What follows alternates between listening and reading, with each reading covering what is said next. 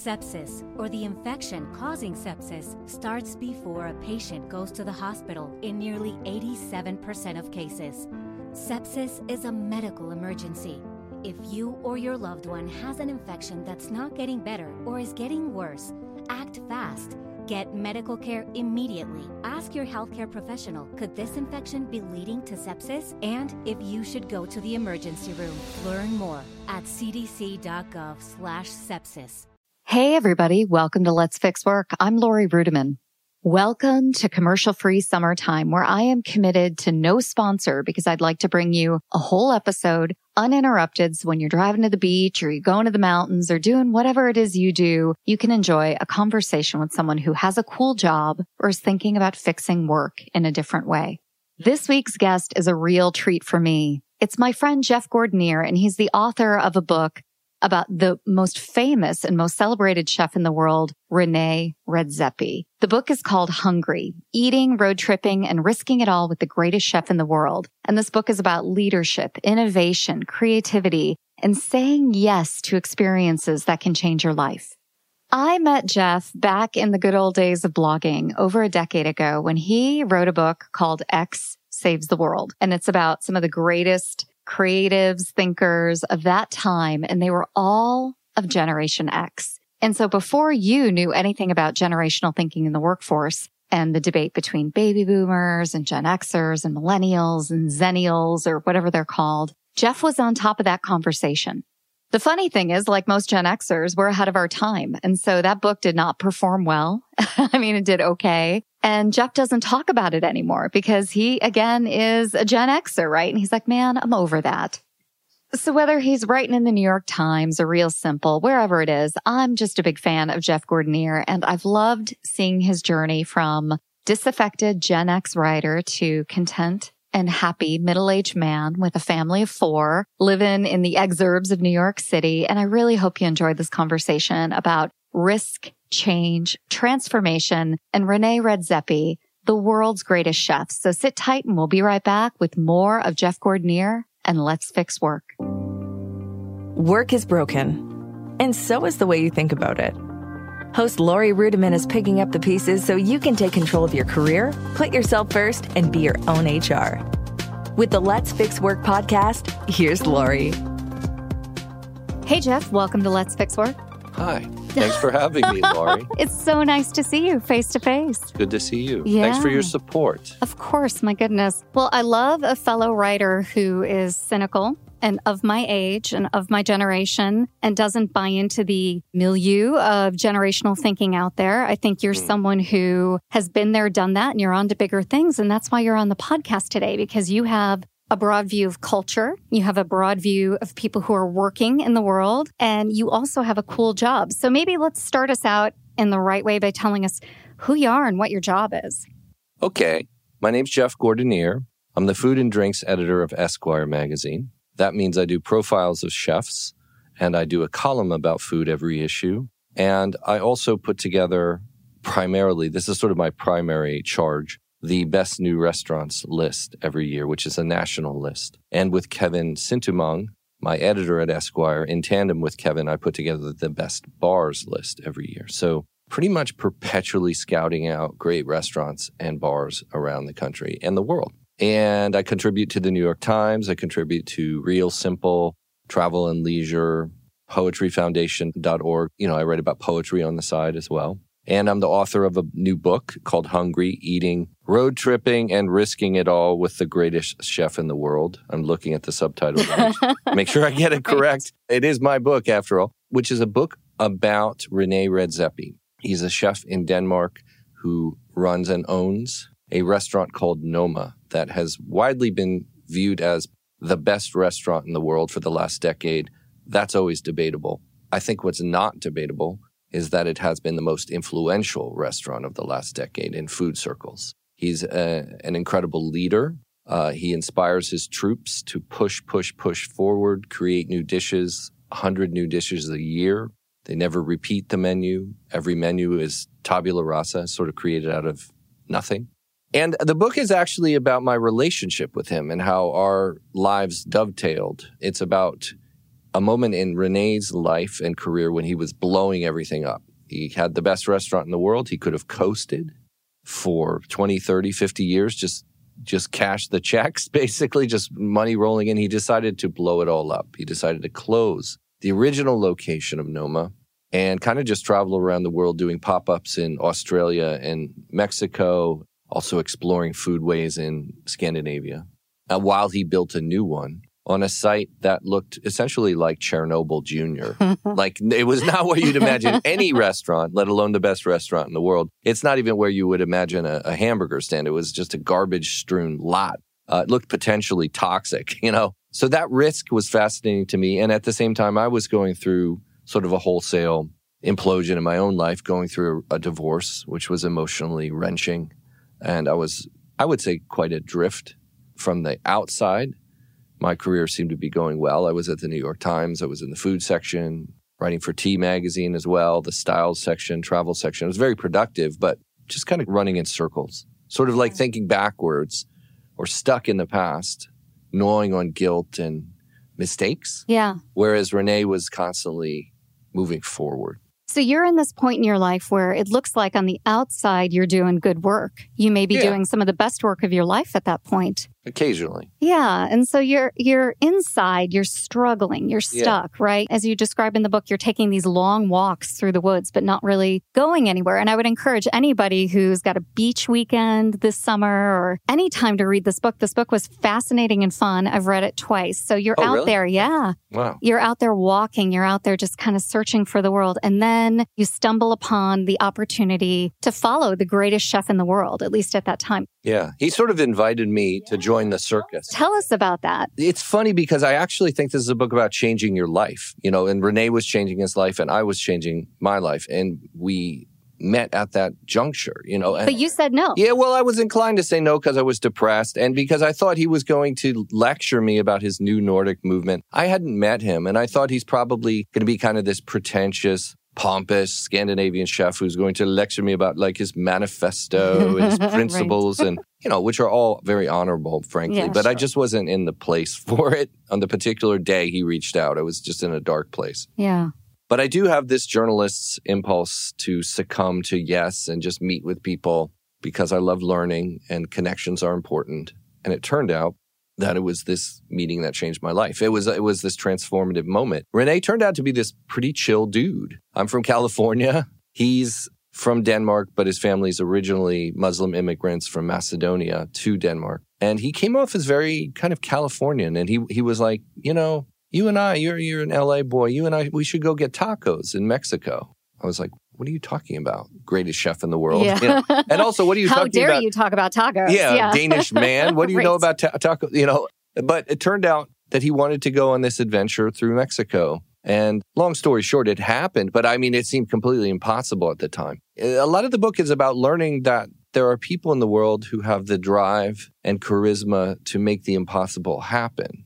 Which is, if you say yes to a person like René Redzepi, you'll find yourself in impossible situations. It's sort of like Quantum Leap. Do you remember that show? I do remember. I'm old enough for that show. Yeah. You are? Yeah, Scott Bakula. Wow. Well, you seem significantly younger than I am. But, in that show, the Scott Bakula character would just wake up and he'd be like in the middle of the French Revolution, or he'd wake up, and he was like, in the Wild West or something. And I found that with René Redzepi, I'd sort of wake up like, why am I in Oaxaca? Or why am I on a fishing boat above the Arctic Circle in Norway in February? Yeah. It was because of a series of yeses to this charismatic leader. You said yes, and I was really impressed by that throughout the book. I mean, you said yes when normal people might otherwise say no. Sensible people. Sensible people, right. But you didn't always have the immediate funds for it. I think there's this belief in the world that a culture writer at Esquire, a food writer at Esquire, the New York Times would have unlimited funds and unlimited resources. And of course, you would say yes to all of these groundbreaking trips all over the world. But these were not easy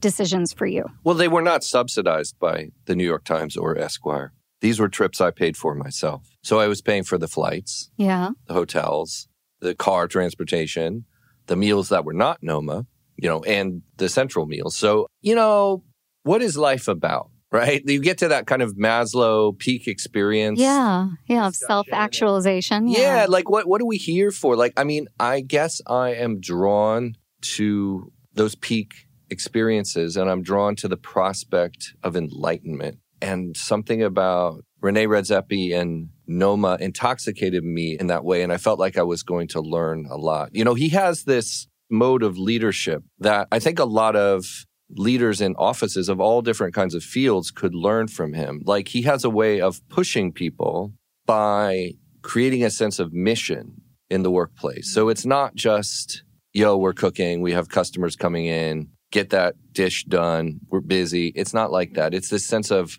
elevated mission and focus. So one of the sections in the book is about Saturday night projects at Noma. They're open from Tuesday to Saturday and closed Sunday and Monday. So leading into Sunday morning, you would think everybody's exhausted. They're completely wiped out. I mean, they've been pushed to the brink of exhaustion. And at that very moment, when the last customers, diners, guests, whatever they call them, leave, actually, some will stay to watch this. I have stayed to watch it several times. The Noma kitchen kind of dims down the lights, locks the door, and has something called Saturday night projects. Throughout the week, young cooks in the kitchen who are from all over the world, they might be from Brazil, Ireland, Korea. It's a global kitchen. They have been charged with the task of creating a new dish while doing their normal work at Noma, which is substantial. Yeah. They have also had to create something that reflects their own culture, their own spirit, their mindset. And what ensues at Saturday night projects is a kind of episode of Chopped, where they all put their dishes out, and they've made enough that everyone in the kitchen can eat. So it's many plates of it. And Rene and the top leaders of the kitchen will taste it and comment and critique it one after the other. And it's public, too. He puts it on social media and stuff every week. So at the very moment they're exhausted and about to collapse, and they just want to go home, maybe have a beer, maybe just sleep. Most of them tell me they just want to go home and sleep. They actually get more energized. They get fired up, and they're put in the spotlight. That kind of leadership is fascinating to me. It reminds me of a Steve Jobs or somebody like that, and there can be a dark edge to that in pushing people, obviously. But I never saw resentment in the times I was at Saturday night projects. People actually seem to be pretty fired up. And then they'd go out, then they crank some heavy metal and some hip hop, and they clean up the kitchen meticulously, and they go out into the early, the wee hours of Sunday morning kind of charged up. Yeah, believe it. Yeah. There's a ton of research out there that if you're learning, you're growing and you're happier. And I saw that in your book. And I didn't just see it in the Saturday night experiments, which I loved. And I think there are a lot of corollaries for corporate America and the global corporate scene. But I saw that in you as a writer. Oh, wow. I mean, I saw you.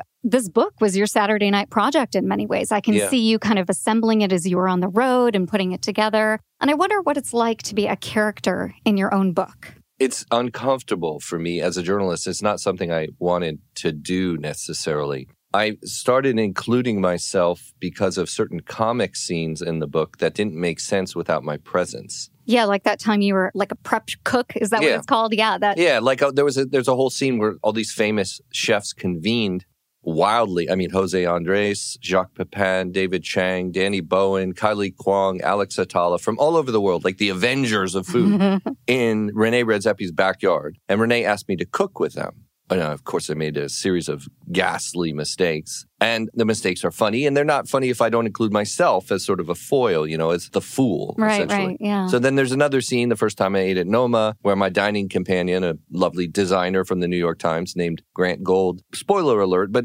failed to show up. But why? So that wasn't funny without me there, because I'm obsessed with punctuality. I'm always early. So then when I created those scenes, I realized I'm in the book. And then an editor says, well, who are you? Who is Jeff? Like, who is this character, this sidekick, the Nick Carraway to Jay Gatsby here? Who are you? And then I realized that my inertia, my stasis, my stuckness were all worthy of exploring a little bit as a contrast to Rene. So then I started to include myself. The scenes where I talk about divorce, they were probably literally the last scenes I wrote because they were so difficult and I was avoiding them. And I could have gone deeper and darker, but I decided I didn't want to indulge that too much and bore the reader. I wanted this to be a swift moving book, Yeah, it's definitely swift. I thought it was interesting when you did include it because we have a contrast. We have a man who is at the top of his career and, full of life and cooking and attacking the world and, I don't know, on 60 Minutes, right? Rene Redzepi is at the top of his game when he's on 60 Minutes. Come on. And then here you are also creatively doing great work, but you're just so stuck. And I would imagine that if you haven't already, you will hear from readers who feel that in their own careers, who feel like, man, I've been doing this job. I know I do it well, but something's wrong. Oh, Laura, I got to tell you, honestly, the emails and DMs I'm getting from people. Yeah, believe it. It seriously seems to be striking a chord. I'm not just hyping this. It's crazy to me. And people sending me emails like, I read this book. I couldn't sleep. I stayed up all night and finished it. I'm going to quit my job. I'm getting a divorce, and I'm like, whoa, slow down there. Slow down, partner.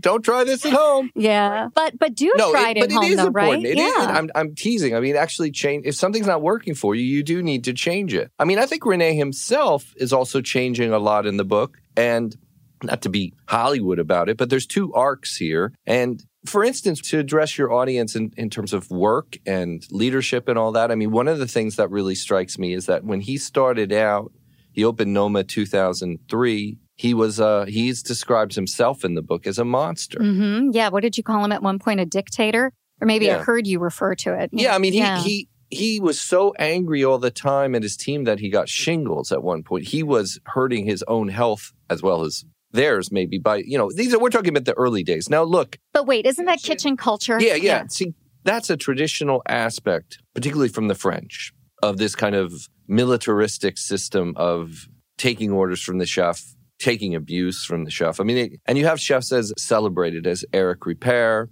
Let's see, Daniel Humm at Levin Madison Park. They've talked about the same thing, that they went through periods of rage, essentially. And so, Rene has transformed the kitchen culture at Noma now and has surrendered a lot of that ego and has certainly lessened his anger and now sees creating dishes and creating hospitality, fostering hospitality as a collaborative experience in a way that maybe he didn't early on. So, I mean, I'm sure he blows up now and then. Sure.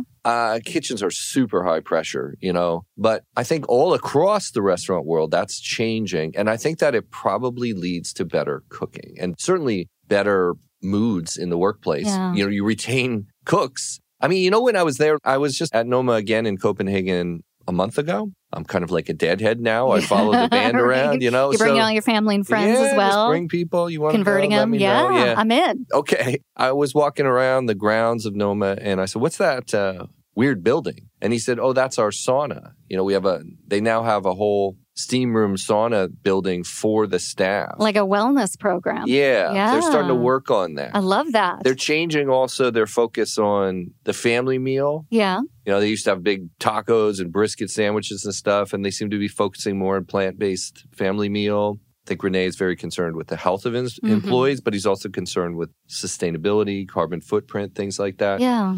There's also, a ridiculous scene in the book with a workout. So, tell us more about that scene. I love that scene. Yeah, so that also wouldn't have worked without my presence right. because I don't work out at all. I just kind of walk, as you see. So his mode of cooking is known as New Nordic, but it's really basically naturalism. It's a kind of cooking that goes deep, deep, deep into nature through foraging, fermentation, the use of live fire, almost like back to the land kind of cooking, right? Yeah. And so it turns out his workout is kind of back to the land too. So when I went with Laura, my now wife, and we went to do the workout, which I only did for the book. I mean, I wasn't going to do it for fun.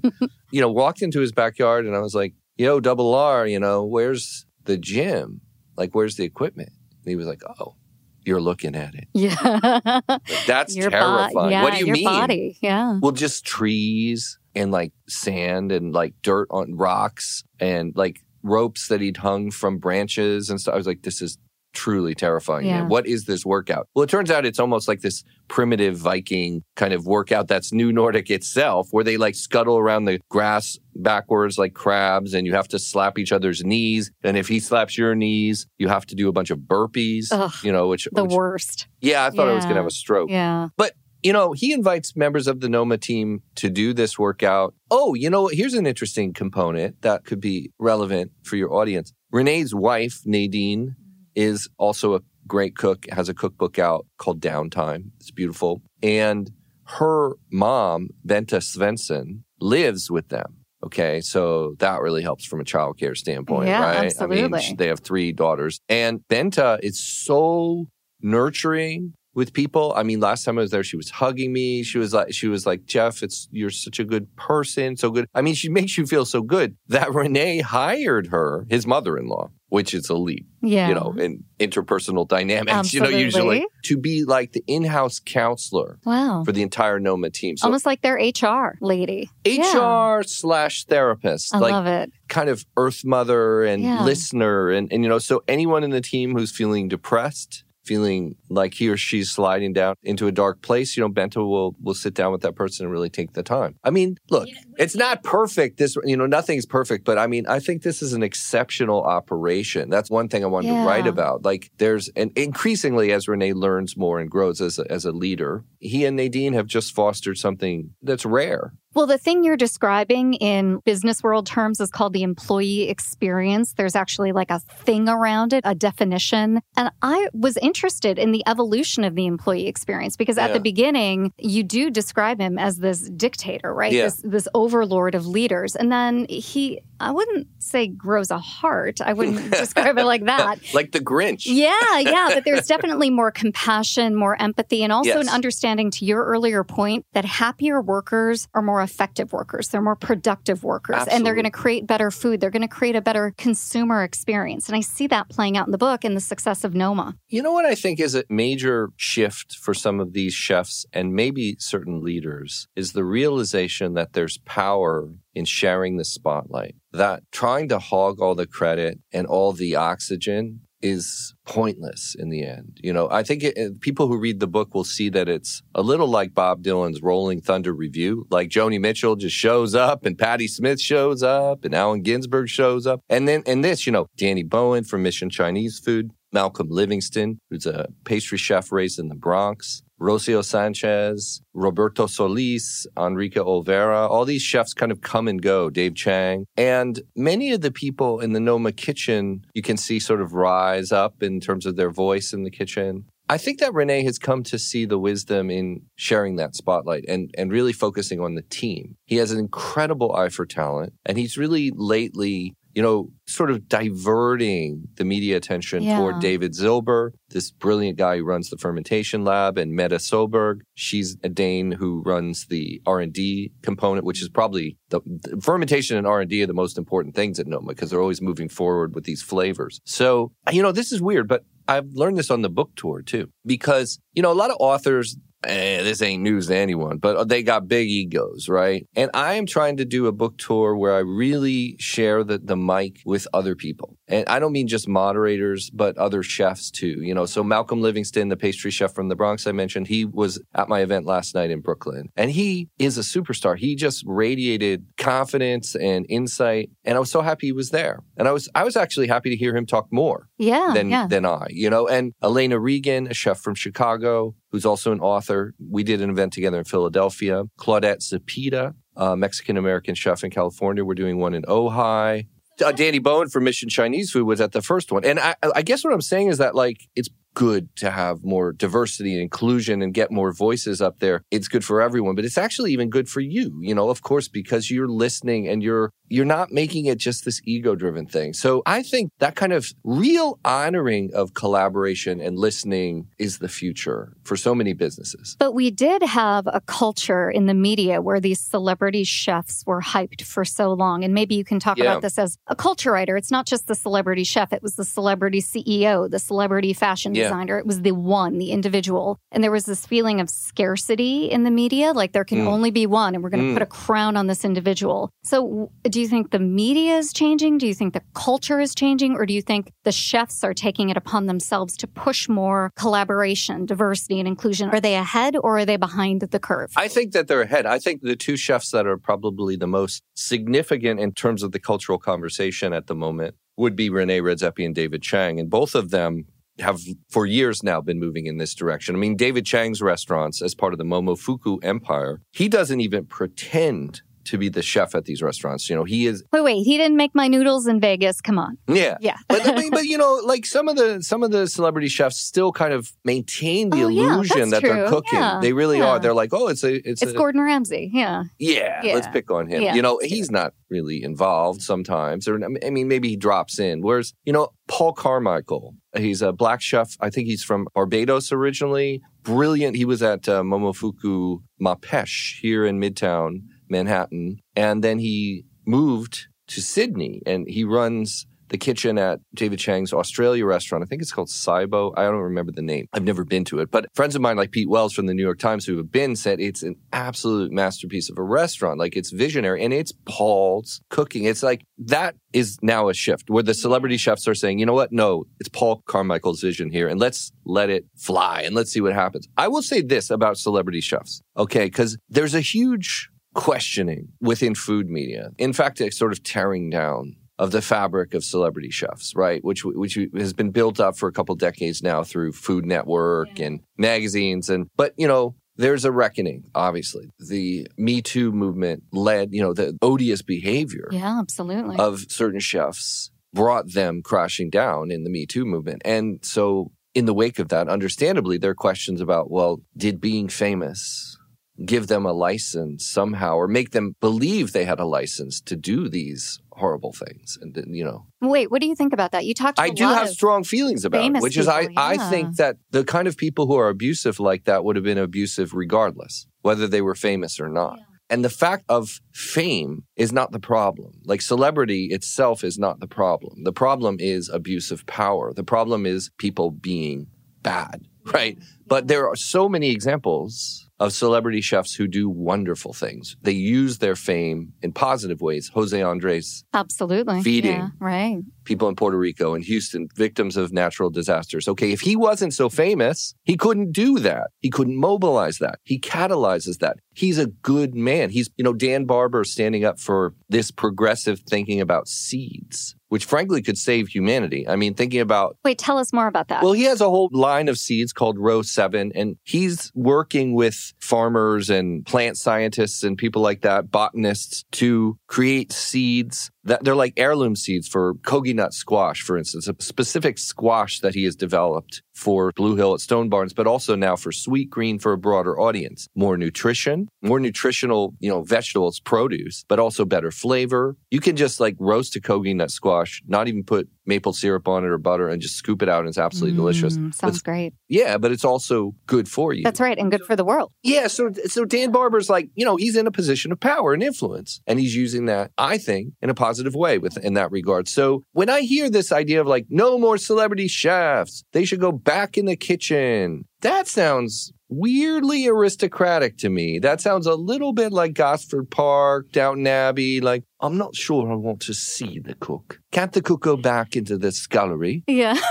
It's time I'm just tired of seeing him. Like, what are you saying? That they should be servants? I mean, seriously, think that through. Think that through. Yeah. Like, if writers can be rich and famous, I mean, not I, but some, Stephen King, if actors and musicians and athletes and entrepreneurs can be rich and famous, why can't chefs? I think it's just all about anyone who achieves some degree of influence in the world should be using it positively, which is not news to anyone. No, well, that's one of the questions that I have in thinking about Renee and thinking about the celebrity chef culture. You know, there are men out there right now who will not mentor women because they don't want to be alone with women. They don't want to put themselves in a position where they could be falsely accused, as if that happens on the regular, right? But this is a concern, at least in corporate America and some of the audiences that you're going to address. Do you hear any of that within the world of food?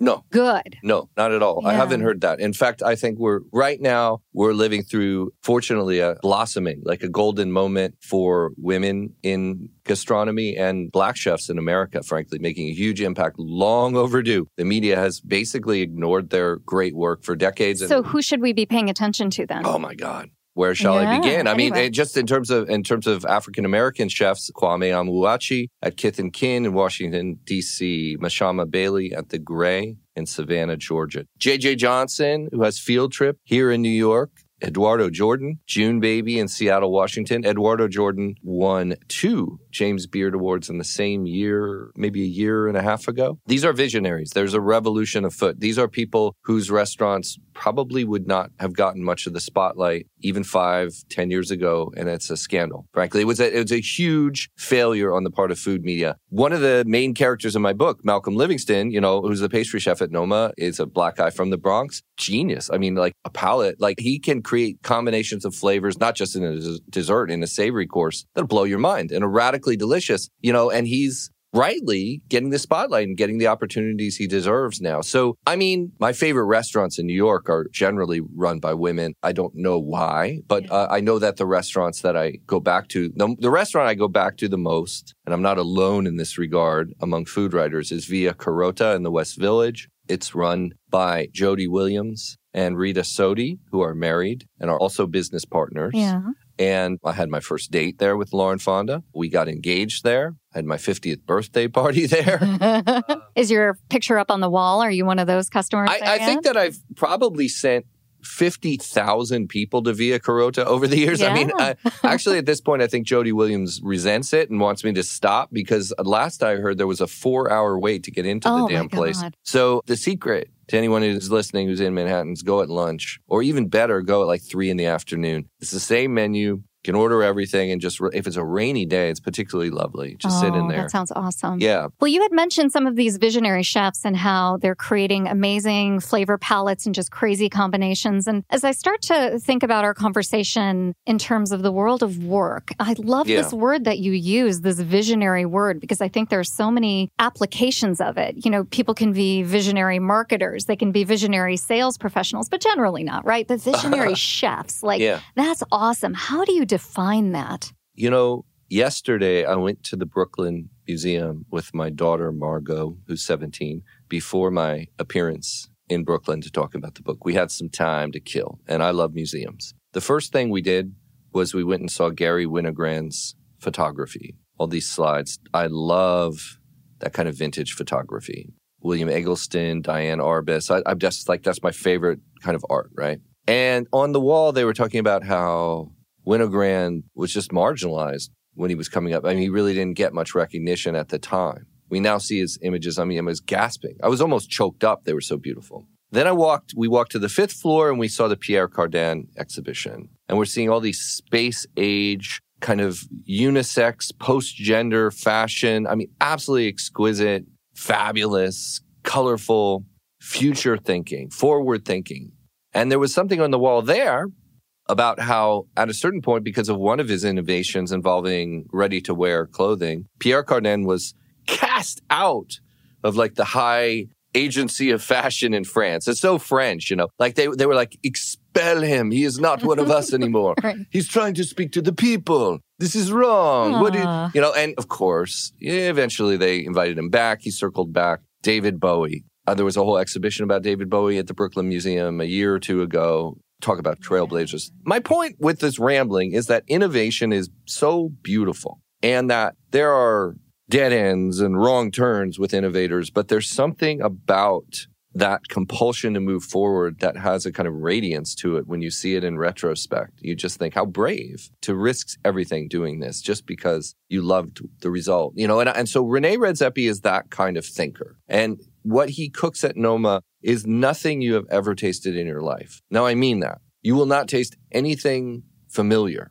It will be like flavor combinations you didn't know existed. There will be flavors on your tongue that you've never conceived of. And it's like if you saw a color that you didn't know existed. And it's like, it's not red, it's not blue, it's not green, it's just a new color. So he does that by finding, through foraging, all these greens and herbs and beach grasses and weird things people didn't know they could eat, by incorporating insects into the meal in ways that are often invisible. They involve roasting and fermenting and stuff. Fermenting all sorts of things to create different kinds of garums and soy sauces, sort of secret sauces that they based onto things. Something they call trash cooking, which is using parts of animals and parts of vegetables and fruits and stuff, even pits and things that you wouldn't know you could eat, but they can be delicious when transformed. In every respect, the combination of all these methods creates something that's simply never been eaten before. And one of the cool things about it, like when he does the pop-up, he did the pop-up, the Noma pop-up in Mexico, in Tulum. which is sort of the third act of the book, is leading up to that and trying to make it work. It's very difficult. Basically almost went bankrupt. Yeah, like many startups. That's what it reminded me of. Exactly. Yeah, so true. Yeah, exactly. And he also got sick and he lost his main investor. There's a lot of drama in the third act of the book that's really a business drama in a way. Yeah. And he created this meal using indigenous Yucatecan ingredients primarily and all their methods, all these techniques I talked about. And the Washington Post declared it the meal of the decade. Yeah. They said it was like a work of art, right? And it's gone. It'll never happen again. He just erased it. It ended. Probably there are recipes somewhere, but you can't recreate them because he doesn't have those ingredients and he doesn't have that particular setting and those particular purveyors. I mean, they were getting all sorts of weird cactus buds from a particular place in escamoles, which are ant eggs from a certain region in Oaxaca. And also help from locals, right? Locals were part of the scene as well. So it's not like you can take that, even if there were recipes, and just plop it down on 48th Street and open it up, right? So there's no way. I mean, he even... this is very Rene. He essentially hired all the women of a Mayan village in Yucatan to work as employees of Noma, Mexico every night making the tortillas, which they were thrilled about because it was fun for them. And so we went to Yaxuna, village, Mayan village, and we had cochinita pibil, which is a dish of pork cooked in the ground, wrapped in banana leaves, sour orange, smoky, salty, fatty, juicy. And then the men were making that. Some of the tasks in food in Mexico are very segregated by gender in that way. That's just the traditional culture. And then the women make the tortillas. Like the men don't really touch the masa. I mean, sometimes the taquero will, but traditionally speaking, the men aren't supposed to. So there was this group of women they had a comal, which is the, surface on which they make the tortillas. And the tortillas were made with local corn. They were puffing up beautifully. Rene, in spite of being the greatest chef in the world, could never make a decent tortilla when I was with him. I mean, he never really succeeded at it. Even I did, but it eluded him, right? Yeah, I love that, actually. I know. See, I mean, flaws are lovely. I think it was cool that he accepted his own imperfection. He did his own limitations. Yeah, he did kind of get his head around mole, the most complex and ever-shifting element of Mexican cuisine. It's sort of indefinable, and there's infinite varieties of it. But he could never do a tortilla. So he hired these women. He told his friend Roberto Solis, he's like, can you ask them what they're doing in April and May? And Roberto's like, why, Rene? And he's like, these tortillas are rad. Yeah. They're gold standard. Let's bring them into the process. So Thomas Keller, famous chef, came to Noma, Mexico. His tortillas are made by these women from the village. And they're working alongside, all the different chefs and stuff. It was lovely. Yeah, what a community. I mean, it's really just, the word community was one that kept popping out at me over and over again throughout this book. And I think when work is at its best, it does feel like a community because work doesn't make many of us rich. That's not how work is structured for 99% of us. But it brings us a sense of extended identity. It brings us a sense of accomplishment. And it's a joy to work around people who are experts in their own field. And that's what I really relished in your book, Hungry. It was just fascinating to watch everybody come together like a well-oiled machine, but also be individually experts. Like they were good at what they were doing, but they were made better by the whole. Does that make sense? Yeah, it does. Yeah. I think that they found it immensely challenging and exhausting, but exhilarating too. I think the only person who ultimately didn't take much joy from it was Rene Redzepi. And that's something that bewilders me about creative people like this. Probably a Steve Jobs would be similar in that regard. It seemed like at the point when they had conquered it, actually the very day, the Washington Post said this was the meal of the decade, I wandered from my hotel over to Noma, Mexico, got an espresso. I was like, Rene, dude, you made it. We've been doing this for years. You've been building up to this. We've traveled through the Yucatan, Oaxaca, studying Mexican cuisine, ingredients. I mean, countless moving parts. Absolutely impossible to pull off. He moved 90 people from Copenhagen to Tulum, their children, put the children in schools. I mean, it's nuts. Yeah. And you did it. He did. You achieved it. How do you feel? And he was like, I don't know. I'm restless. I gotta move on. I just like, I want to He blew it up. He blew it up again. He's like, I'm thinking about Copenhagen now. We have to go back to Greenland and Iceland and the Faroe Islands and research the ingredients of Scandinavia again. I've lost my way. I have to refocus. And I was like, you can't even take pleasure in this. It's so interesting. It was like that word anhedonia, which is like the inability to experience pleasure, you know? I mean, I think he's proud. Yeah. But, you know, he's sometimes proud in retrospect, but he's very difficult to get to talk about the past. Like there are certain passages about his childhood and his father, when they would spend summers back in Macedonia, which was part of the former Yugoslavia, it was like super rural. You know, Renee was milking cows and sleeping on the floor, foraging for mushrooms. You know, they'd make chamomile tea with flowers they found. Sounds idyllic. Yeah, but it's not. It's not a great practical way to live. It's poverty. Right. You know, yes. It's the reality. But when I tried to get him to talk about it, it's very difficult. It was like extracting juice from a raisin. It was like, come on, man, give me I need a little background here. Yeah. And he just doesn't move backwards. He just always moves forward. Neither do you. I mean, it's not like you especially enjoyed looking back on your life story and interjecting it into your book. I mean, maybe there's some continued corollaries there. And also, it's not like I see you gloating about the success of your book. While you're happy about it, you also seem committed to your family and to upcoming projects and your work at Esquire, right? So you're looking forward as well. Well, you know, the reality, you know, people see Instagram, they're like, whoa, this guy, he just goes out to fancy meals all the time. Well, you do. Yeah, screw him. Yeah. But you know, I don't blame them. But you know what I'm not putting is, okay, I'll give you an example. I'll just be totally real. Last night we had this great event in Brooklyn. And after it, we went out to Maison Yaki from the Olmsted team. It's a yakitori place. Ruth Reichel joined us, Malcolm Livingston, Phyllis Grant, another great food writer, my friend Lawrence, and some other friends from college. It was lovely. I love a big table. Yeah. Boisterous. We didn't even order. We just said, just bring whatever. I had a martini, which is my drink.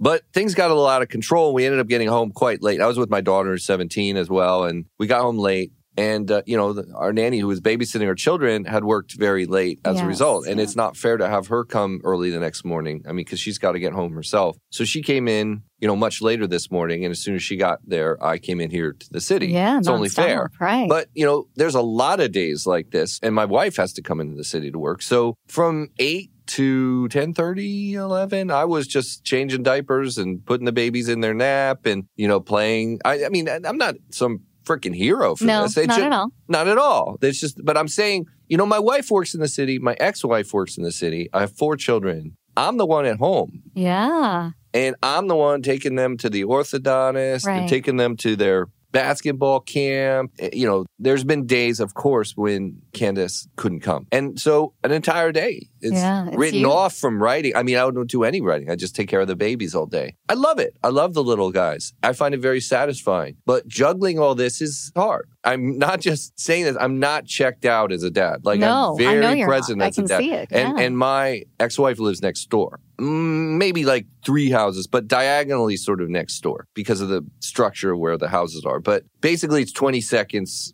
30 seconds for the older kids to go back and forth. Yeah. So they do that. They just, Margot and Toby just drop in. They're in and out, yeah. Yeah, Dad, make me lunch. Which I can't resist doing. I make frittatas all the time for everybody. Well, you know, it's good to know that you can cook a little bit for a food writer. I mean, I think that's the nice part of that story. Yeah. I can cook. It's very simple cooking. And I also like that you're not adverse to talking about your role as a dad. And we're seeing it more and more in your social media feed. Like, you're talking about your real life. And I think that is very helpful because a lot of people think you're a writer, you have this glamorous life, right? You work for Esquire, you're on a plane all the time. And the truth is, you're not just a writer. Like, none of us is just one thing. And so I don't know if you speak to that when you speak to a lot of, you know, panels or when you're doing podcasts. Do people have a different sense of writing than what it really is? They sure do. Yeah, they think it's glamour. That has nothing to do with the glamour. One line of thinking from a lot of feminist friends of mine that has really made an impact on me, and there's many, but one thing is that, you know, female writers who are mothers are always asked, well, how do you juggle being a mother and being a writer? Yeah. But male writers are never asked this. And that's a crock because I'm juggling it all the time. Please ask me. Ask the dudes. Ask the dudes about it. Ask Michael Chabon. Michael Chabon, this great American novelist, also has 4 children and has written a whole book about it called Pops. It's a great book. I mean, he's a sensitive guy and he's open to talking about it. But ask everybody else. And Jonathan Franzen doesn't even have kids. So, ask him. That's a different factor there. That's right. But I think a lot of men don't have answers for it. That's the interesting thing for me. How do you juggle it all? Well, I don't. I have help. I have a nanny. I have this. I have that. They're not as involved as you are and maybe aren't as part of their children's story. But oh, come on. It wouldn't be fair to the children. It wouldn't be fair to my wife. And frankly, it wouldn't be fair to my ex-wife if I was just checked out. I love it. It's the truth. Yeah. I mean, honestly, I wrote most of the book by hand. I wrote it in longhand on trains, on planes, in bars that I was covering for Esquire, and in the public library down the street. And what I would do when I get 2 hours, 3 hours without taking care of children, I sneak away and say, I think I'm going to write the Norway section now, or I'm going to write that Merida section where I almost lost a hotel room. And I do it by hand because it's the only way I can focus. Otherwise, if I have my laptop on or my phone on, I'll get sucked into the Instagram, Facebook, political debate hole. Which is going nowhere, So. Well, it's important. It's important to be informed. But, we all have work to do. And I would find that it would just time suck and no book would ever get done that way. I hear from a lot of people, Laurie, I would write a book if I had time. And I'm like, listen, you really want to say that to me? Yeah, I'm writing a book right now. I hear that too. Where do you find the time? I'm like, well, there's 24 hours in a day and I do my work for 8 hours and then I time manage the rest of my day. I don't have kids, so I can imagine my life is a little bit easier than yours. Yes and no. Yeah. Look, Elena Regan, the chef from Chicago, I did one of my book events with. She doesn't have kids. She and her wife would like to have kids, but she does have several restaurants and several different projects in the works. She's got a lot going on. I don't think it's necessarily, I'm not saying that kids are the main obstacle or struggle. They are just one component of it. I know people don't have kids, but they have parents with severe medical problems. Absolutely. And that can undo you and take up so much time. And we all have these challenges, really. And yet you said yes. You said yes to living a different type of life where you're a writer and you're a parent. You said yes to following Renee Redzepi. You say yes to podcasts. You say yes to speaking engagements. You say yes when other people say no. When I think about some of the key takeaways for the book, one of them for me is that I need to start saying, I say yes to a lot of things, but I still say no to plenty of things that may change my life. So I don't know. What are some of the takeaways from this book? Say yes. And that adventure could be a meal at Massimo Bottura's restaurant in Italy, or it could be a get-together with your college roommates who you haven't seen in a long time, and one is struggling with cancer, I had a friend take his own life earlier this year. I miss him. I wish I could have seen him and taken the time. It's like, why are we here? We all have the work to do. And we all have the demands of domestic life, no matter who you are. We have the bills to pay, the car repairs need to be, the insurance, somebody has to do the dishes, somebody has to take out the recycling. Believe you me, I find those things extraordinarily tedious. I hate them, but we all have to do them. So what space can you find outside of those demands to live a life, to learn like you're talking about? Sometimes it's just calling an old friend and going to a bar together or going for a walk together. I send postcards to people perpetually. I wrote about this for Real Simple. I will carry around pre-stamped postcards, and when I'm on a plane or a train and I'm sick of writing my articles, I will dash off one to Margot, my daughter, or Toby, my 13-year-old son, or my parents, or old friends. And it's not a profound thought on this postcard. It might just be like, this dude on the plane just did something really rude, or, I just thought about this, and then 2 lines, and I just drop it in a mailbox, which are increasingly difficult to find. Mailboxes. Yeah, that's right. I don't know. That's a way of connecting. It's sort of like say yes to connecting. I also say yes to French fries. I say yes to martinis. I say yes to olives and oysters and cheeseburgers. I have to say no to some things. Yeah, Laurie. what are you saying no to right now? Well, I got to get healthier. I want to start saying no to meat more, frankly. Good. Yeah. I don't want to be eating a lot of meat during the off hours because I have to do it for my job. My job is eat everything. That is actually my job description. I can't judge restaurants if I don't try everything on the menus there. But in my private life, I'm really, really moving toward plant-based. And I feel much better when I do. And sometimes I'll have a whole week where I don't go to a restaurant. Believe me, it's weird for me. I bet it is weird. Yeah. It's like not going to the office. Yeah. Yeah. And that whole week, I'll just eat salads and roasted vegetables, rice and beans, guacamole, maybe an egg dish. Sure. But I feel so good. Yeah. I really feel different. I mean, I really, really do. I've talked about this with vegan friends of mine, and all of whom look like they're 22. They do. Yeah. Yeah. I think my years of vegetarianism and veganism have done me well as well. I do find, though, that as I get older, I need more sources of protein. And I'm grateful that the world is giving us Impossible Burgers and Beyond Burgers. Have you tried them yet? I did try the product, but it was a meatball. They did like a meatball thing. Yeah, I didn't love it. But, it's interesting seeing chefs pioneer new pathways of plant-based eating and thinking. Crossroads Kitchen in Los Angeles, run by Tal Ronan, is an all-vegan restaurant. It's also a party. They're cranking the Stones. They have great cocktails. There's celebrities in there. It's fun. It's like also happens to be vegan and you feel good eating there. I mean, Jose Andres has a whole vegetable cookbook coming out that's out. Daniel Patterson, Renee Redzepi. A lot of these chefs are thinking about this hard, and I think they know is better for you. Even if they incorporate meat, they're starting to almost take a more kind of Japanese approach where meat is just like a component of it. It's not necessarily like a big slab of steak. Well, as a woman who lives a couple miles away from a place called Angus Barn, I can definitely... Do you remember that place? Oh, I remember Angus Barn. Boy, that was beloved in the local region. Beef Eater's Paradise is what it's known as. So as someone who lives near that, I mean, I don't want to eat fake meat that's made to look like meat. If I eat vegetables or if I eat a meat substitute, I want it to be the thing it is and not trying to masquerade as a steak or masquerade as a hot dog. So I like a lot of these new approaches to veganism and vegetarianism, but it's not perfect. There are some places I can't eat. There's certain cuisines, like a lot of Middle Eastern cuisine, certain modes of Italian cuisine, where you can eat vegetarian at least. Very easily and with great delight, And not be able to get off my couch. Yes. Well, but like hummus is the most delicious thing. Hummus and it's vegan and it's, I could eat bowls of hummus and bowls of guacamole. So I don't need a fake meat. Yeah. I applaud them trying, and if it makes a difference in the world, more power to them. But it's not necessarily what I want. To me, one of the great dishes of human civilization is rice and beans.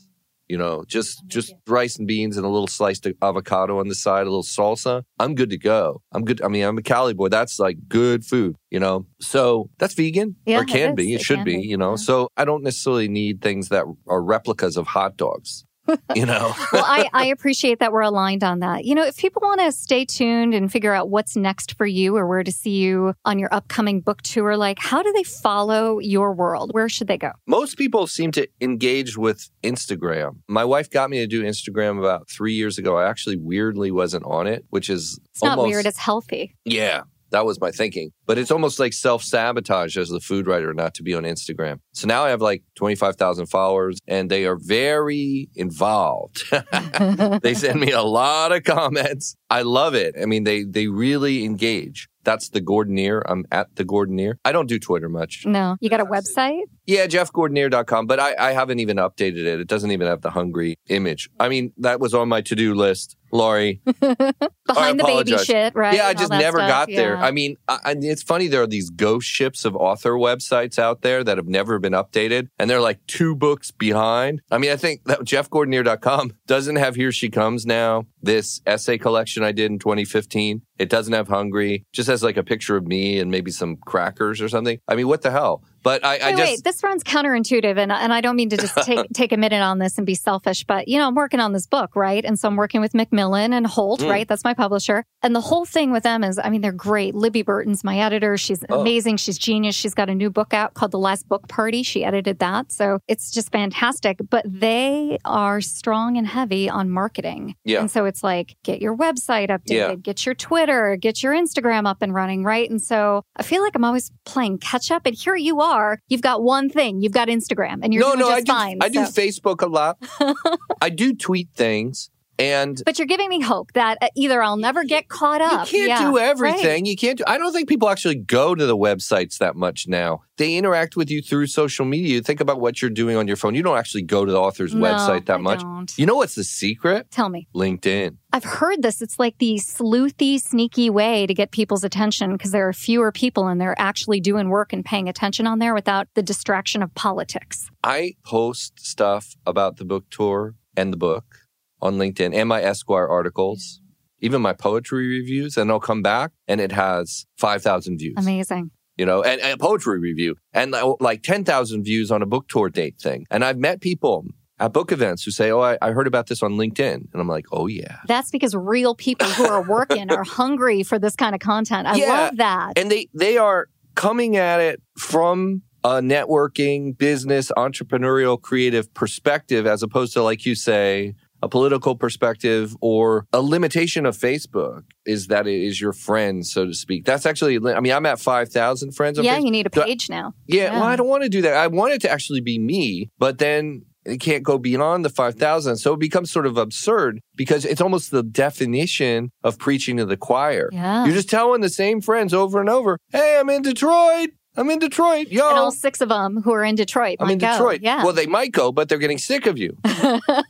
They're like, stop with the Detroit. Okay, I'm coming. I RSVP'd. Wait, I can't wait to badger the hell out of my friends. That's what I'm hearing out of this, right? Let me tell you something. There will be some that are annoyed. Yeah. Will they forgive me? Just push on past it. I'm serious. I've learned this. It's like you have to tell people scores of times to get them to remember. And I've been getting big crowds at these events, and I didn't expect it. And a lot of them come up. They say, oh, I saw it on Twitter this morning, or I saw it on LinkedIn, or I saw it in your Instagram post on your story. I mean, the endless reminders. If people find it annoying, they just check out. Yeah. But you kind of just have to keep telling them. It's a war. It's a war out there. Great.